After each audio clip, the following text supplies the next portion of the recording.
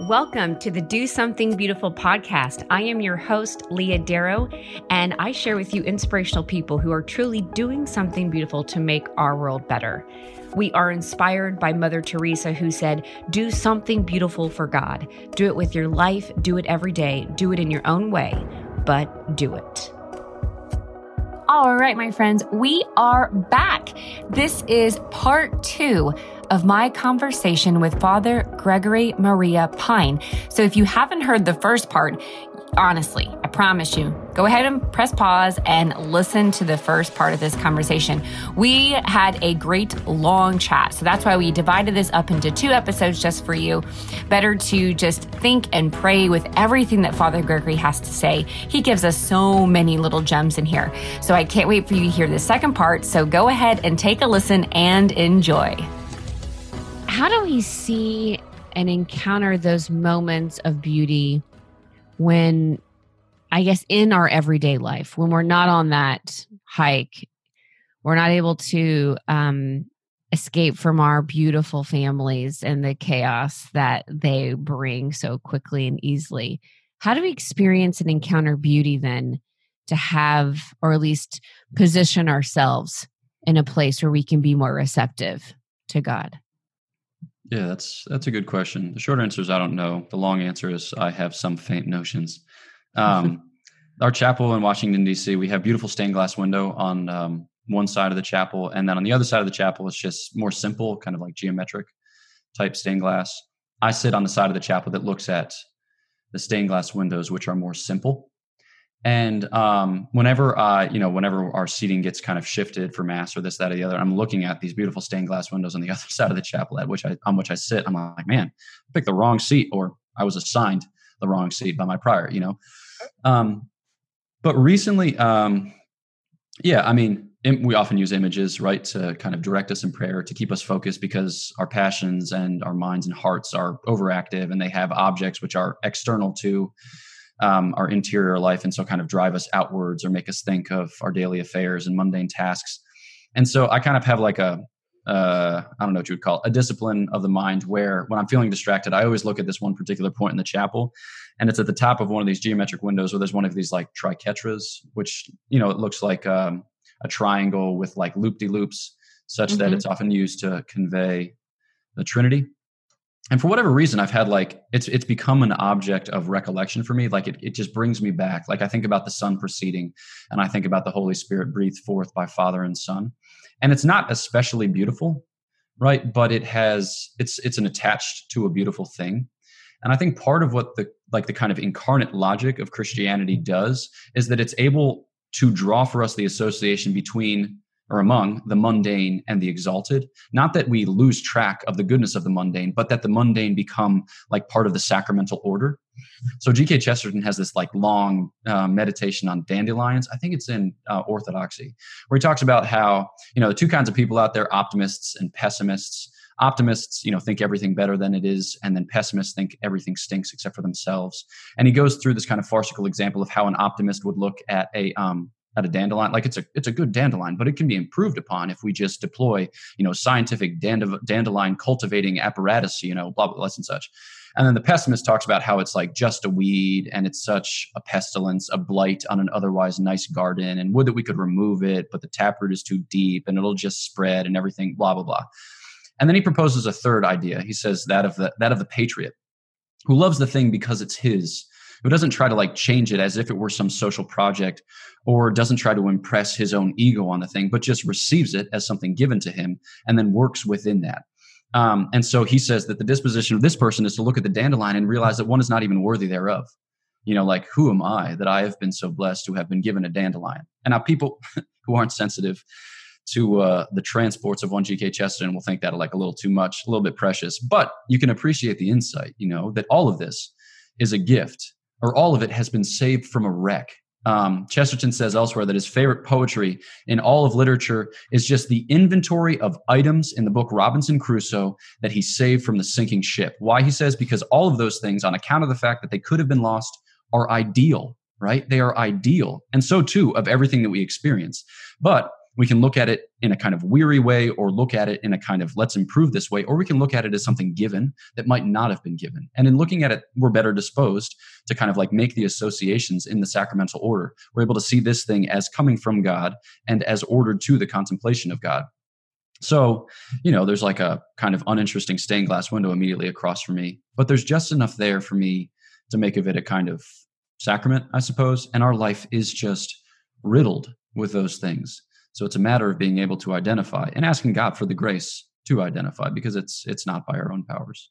Yeah. I feel like that is something we all can relate to, asking for that grace to see our life as a blessing and a gift versus I'm trying to get through it, like this is the best it's gonna get, and all it's all there. It's all the ingredients are given to us, and we're just not making use of them. Maybe because we don't realize what they are, or maybe we think that we have to know what they all are before we start using them. And sometimes it's just saying, okay, I don't know how this is going to fit. I don't know how this works for my sanctification.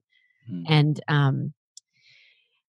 I guess for me personally, I don't know if anybody else can relate to this out there who's listening, but for me, and how God uses just, how he made me and my own personality and how I deal with frustrations is sometimes I just get so exhausted by life in general. I just get tired. I'm just like, and God uses that though. I see him use my frustration and my exhaustion for my own sanctification, because sometimes things will happen. Many times things will happen, and praise be to Jesus Christ, I'll lean into them being like, I have no idea. I'm too tired to fight you, Lord. Sure. Okay. We'll work with this. We'll accept this. Sometimes I look back and I'm like, why did you not fight back more on that? I think it's just because I'm exhausted. Sometimes I'm just in a place where in my spiritual life where some things will just happen and I'm too tired to figure out the meaning. And maybe I should be meditating on this more. Maybe, but I find myself just being like, whatever you want, Lord, that's fine. I guess we'll just go with that. It reminds me so much, of I guess maybe this is all connecting of like why the Lord allows me to be exhausted with my own life sometimes to my own undoing. Like I'm the one causing the frustration, exhaustion, for the record. I know I am, but I could just remember, I guess I relate to that moment when Peter says to Jesus, or else what would we go? Like, what else are we going to do? You have the words of eternal life. I can see him saying that with like jaw dropped, complete exhaustion and frustration over what was just said, what was just done in John 6 and the bread of life discourse, and being like, what? Like, we were with you. We were here. And you've just told this whole group of people to eat you. What is going on? I can just see them in the back, in my mind, because I've done so many, speaking events on stages with lots of people. So I kind of sometimes will put this ridiculous scenario in place where Jesus is on the stage and he's speaking to this massive crowd, at a Steubenville conference with all these people or something. And his disciples are in the seat or in that little row where all the other speakers are, and they all sit there and they're watching the other speaker up on stage. And I can just see Jesus going up there being like, listen, this is what we have to do. You got to eat my flesh. You got to drink my blood. And I can see, and so to speak, all the disciples being like, what is he saying to this group? Like, we got to get him off the stage and like go backstage and be like, you need to explain that, because that's not going to happen. But Peter just has this moment of exhaustion. And I think that I don't know, correct me if I'm wrong, Father, but I think that there can be something also really beautiful about those moments that we don't understand, and that we might be put to that place of exhaustion where we just throw our hands up and we say, okay, whatever this is. And there's a beauty, I'm hoping, that unfolds in that place, to bring us maybe to a deeper place of trust or surrender, maybe in the Lord, because of the beauty of exhaustion and the beauty of maybe God just saying, well, this is just the best way that I can get you to do what I need you to do for your own sake, so that you don't fight me on it. I don't know. Yeah. I think in light of what you describe, the Carmelites' teaching on detachment, which I don't really know that well, but I get some of these things secondhand, and well, we'll see if it's true. But there's a sense in which you have Saint Teresa of Avila talking about how the Lord will use whatever means are ready at hand to secure our whole heart. And oftentimes, some of the things that keep us from Him are very subtle and simple attachments. And the removal of those attachments or the detaching from those attachments will prove difficult and excruciating. And we have a hard time recognizing them as they are and a hard time giving them up kind of like as it unfolds. But we can appreciate in hindsight like what the Lord was doing. And like as you describe your exhaustion, when you think about like what's the thing what the Lord wants to communicate most perfectly, it's that He is God and that you are a daughter of God. And in order for us to live kind of with the recognition and out of that revelation, it will take our ceasing to depend upon ourselves and our learning to depend upon God. Because from, the sin of our first parents, we have made every effort to go it alone. And we have only found that in so doing, we sow seeds of discord and we reap a harvest, reap a harvest of sadness. But we still do it because we do not want to be of God and for God in the way that He chooses, because we would rather be of God and for God in the way that we make. And so like the Lord will use this kind of attrition or exhaustion or forced detachment, the active and passive purification of the senses, so as to communicate the fact of His sovereignty, not because He's like creepy or needs our adulation, but because He wants to bring us to a place of, greater perfection, a place of greater trust and abandonment, which will ultimately redound to His glory and to our sanctification. I love that. I'm glad. This is one of those conversations where, for me, I know I'm a talker, so it's really easy to jump in and respond real quick or say something, but sometimes I've learned you just have to let things sit and be really okay with being uncomfortable. The uncomfortable silence, the uncomfortable just staring at the other person like, okay. Well, there's you and here's me and okay. This is what we're doing. This is what we're doing. This is it. And I think anytime you would talk on and speak on and discuss beauty or transcendental, or frankly, probably any matter that you're trying to lift your thoughts or heart, both, to God, we need moments where things can sit and settle. And yeah, I just think some of those things you said, they don't need a response from me. I think they just need to sit with me and sit with you, the listener, and just let it just be. Let it be. So we're just going to do that.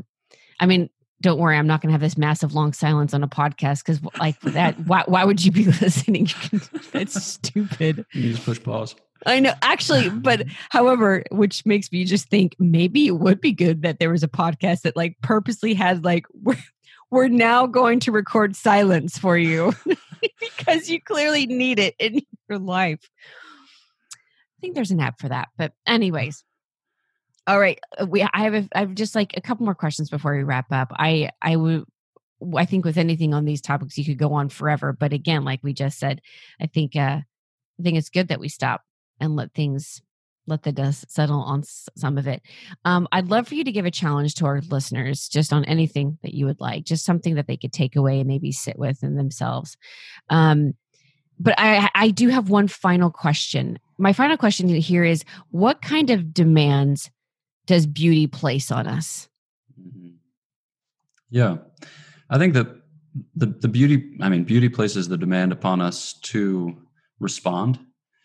And I think that that we have like a choice whether to reconcile ourselves to our own moral ugliness or to endeavor something beautiful, even though we will often feel inadequate. And I think that we've all had the experience of realizing that we have to apologize to somebody, but not wanting to do it. there's a kind of like arduousness to making the apology, to having the apology accepted, especially when somebody doesn't say like, it's no big deal. When somebody says like, I forgive you or I accept your apology, it's mortifying. But that when we make that apology and when that apology is accepted, that we can feel like a kind of transformation has taken place. Oftentimes those friendships benefit as a result. They are taken to the next level. But that there's like, we have the impression, and this isn't just kind of like in the moral order, but we have the impression that there are things beautiful outside and that we ourselves by comparison are ugly. And we have a choice, because beauty places the demand that we be beautiful, but it's by a beauty not our own. It's by a beauty the Lord models, gives, and makes possible. And so we have to be content to be a hot mess. So like, for instance, say like you, the listener, are discerning what to do with your life, whether your vocation or your next job or blah, blah, blah. Like when you recount that to your friends, you are often tempted, we are all often tempted to sound more knowledgeable, to sound more in charge, to sound more put together than we in fact are.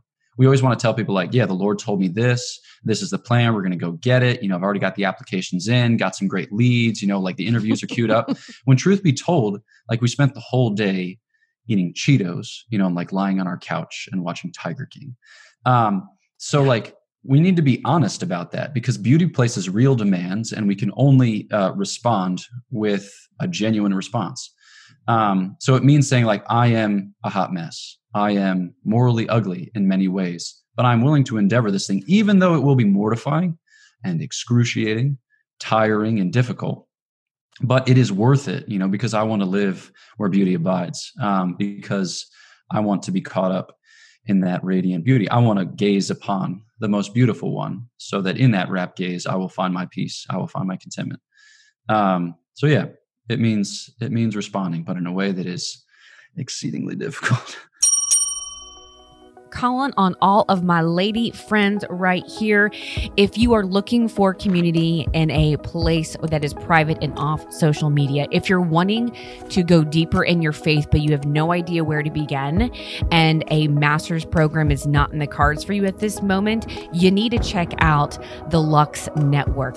You can go to theluxuniversity.com to find out more, but we have created the very first Catholic app for Catholic women that does just that. It brings you community of women in a private setting. It gives you all of the courses from Lux University, courses on the faith, courses on theology taught by experts in the field. We also bring to you live prayer, live weekly prayer at the Rosary and Divine Mercy Chaplet. And we have our chaplain, Father Michael O'Loughlin, who guides us every single week in a gospel reflection.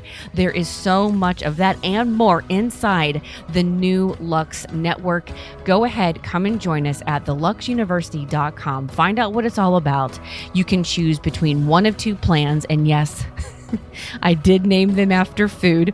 You can choose the chips and salsa plan, which is the prayer in the community, or you can choose the whole enchilada. That's actually the name of it. And that is the prayer, that is the devotionals, that is the community, and that is Lux University, which is really what most women truly do come for, is that whole enchilada plan. But come on in. If you are looking for a place to connect with other Catholic women and really connect with them, if you want a place where you can pray live with other Catholic women in a private setting off of social media, if you want to deepen your faith, learn more about it, have the answers to the questions that you've been asking for a long time, then you need to check out Lux University inside that Lux app too. This is here for you. We are here for you. We truly believe that you are a light and yet you are a leader, and we are happy to help you get there. Come join us inside Lux. I love the notion that this is what beauty demands of us. I love thinking about it like that versus how I think we are trained because of the time and the culture in which we live in, that beauty is something that we take, but that we can receive something and that we are called to participate in its function. I just think that's really amazing that beauty is not just this thing for girls. It's not just about this aesthetic of something that just looks a certain way so that you can take it or consume it or control or have. But it's as we've been talking about so much more. Yeah.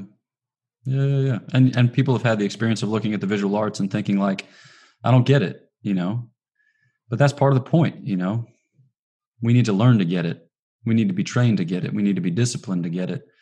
And that's by grace, not our own. It means enrolling in an art appreciation class or enrolling in an art class so that you can have a greater sympathy with the artist, him or herself. It means taking steps, but steps that represent a kind of consent to and cooperation with the Lord's offer of himself. And so you take those insights from the visual arts or music appreciation, and they are universally true of human life. So it demands something of us. I love that. I'm thinking of a few examples right now in my own life of, I think, how you started this conversation with how beauty is also about something that is something that you can know, and it has a known to it. And so the more that you love and know that, or the more that you know, that more that your love grows, I guess. Mm-hmm. And you can appreciate, and the things that bothered you maybe once in the beginning of that, maybe that created thing don't as much anymore because your love is growing for it. Is that right? Is that right? Yeah. Is that the right thought? Okay. It's just, it's so interesting to me as a mother. I'm experiencing this for the first time. I'll just say this quick example and then we'll wrap up. But I'm experiencing this for the first time. I have 5 young kids. My oldest is 6, and my oldest, I'm not going to throw anybody under the bus, don't worry. But obviously, I love my children. I love all my children, and I know them. I know them. I know the look. I know when they make us certain things. I know when they shift their body, what's going on behind that. And so for my oldest, there's somebody in our life and who I can tell is getting annoyed with my oldest child. Every time that they're around her, they're just a little, there's some things about Agnes that I guess I just annoy this person. Now, Agnes is only 6, but I mean, she's a kid. And I see this as a mother, I'm watching this happen of this person does not love Agnes the way I love Agnes, because they're being annoyed by this superficial thing, but they don't see why the reasons why she's doing that, like what's behind her, like her thought process and who she is and how she thinks about things. And I do, so they don't annoy me. I know that one thing that I can understand what might annoy someone if she says something or does something in a certain way or how she responds. But I know her and it doesn't bother me. I know her so much and I love her so much that those things don't rub me the way that they may rub other people. I don't know, but there's this piece of beauty within that's teaching me a lot about other things in my spiritual life and my relationship with God and my relationship with other people and how God's working on me and loves me and all these other things of how I just saw this dynamic of me, my daughter, and this other person. And it was just really interesting of how some things bother others. And I don't know, I guess just pulling it all back into beauty, truth, and goodness of these things that are not just transcendentals, meaning we have no access to them or it's completely out of our realm to even understand, but they are, that they can be known and that they have a demand upon our life. Like we were just saying, this demand of beauty upon our life to respond. Thank you so much, Father, for being a part of this conversation. I loved every ounce of it. I apologize if I spoke too much in this podcast and did not allow Father Gregory to do that. I will maybe, if you agree, can have you back on where we can do awkward silences too. Yes. Yeah. Now might as well just make it as awkward as possible. We can tell jokes and not laugh at them. It'd be awesome. Yes, that's what we'll do. We'll just let it ride. Oh gosh, this is like those really bad SNL skits that are the best, right? They end up being so good because they're so bad. Yeah, exactly. We have a future. Nice. All right, Father, what is the challenge that you could give our listeners? Okay, so my challenge is to take a snow day. This seems wildly unrelated to what has come before, but here we go. Perhaps you've had the experience like when you were little and there'd be a snow day, you were like, perfect. I'm going to go sledding. I'm going to collect a bowl of snow and cover it in Hershey's syrup. I'm going to drink hot chocolate. I'm going to have like a what do you call those things? A grilled cheese sandwich with tomato soup. That was my go-to. And I'm just going to lounge about for like a solid 14 hours.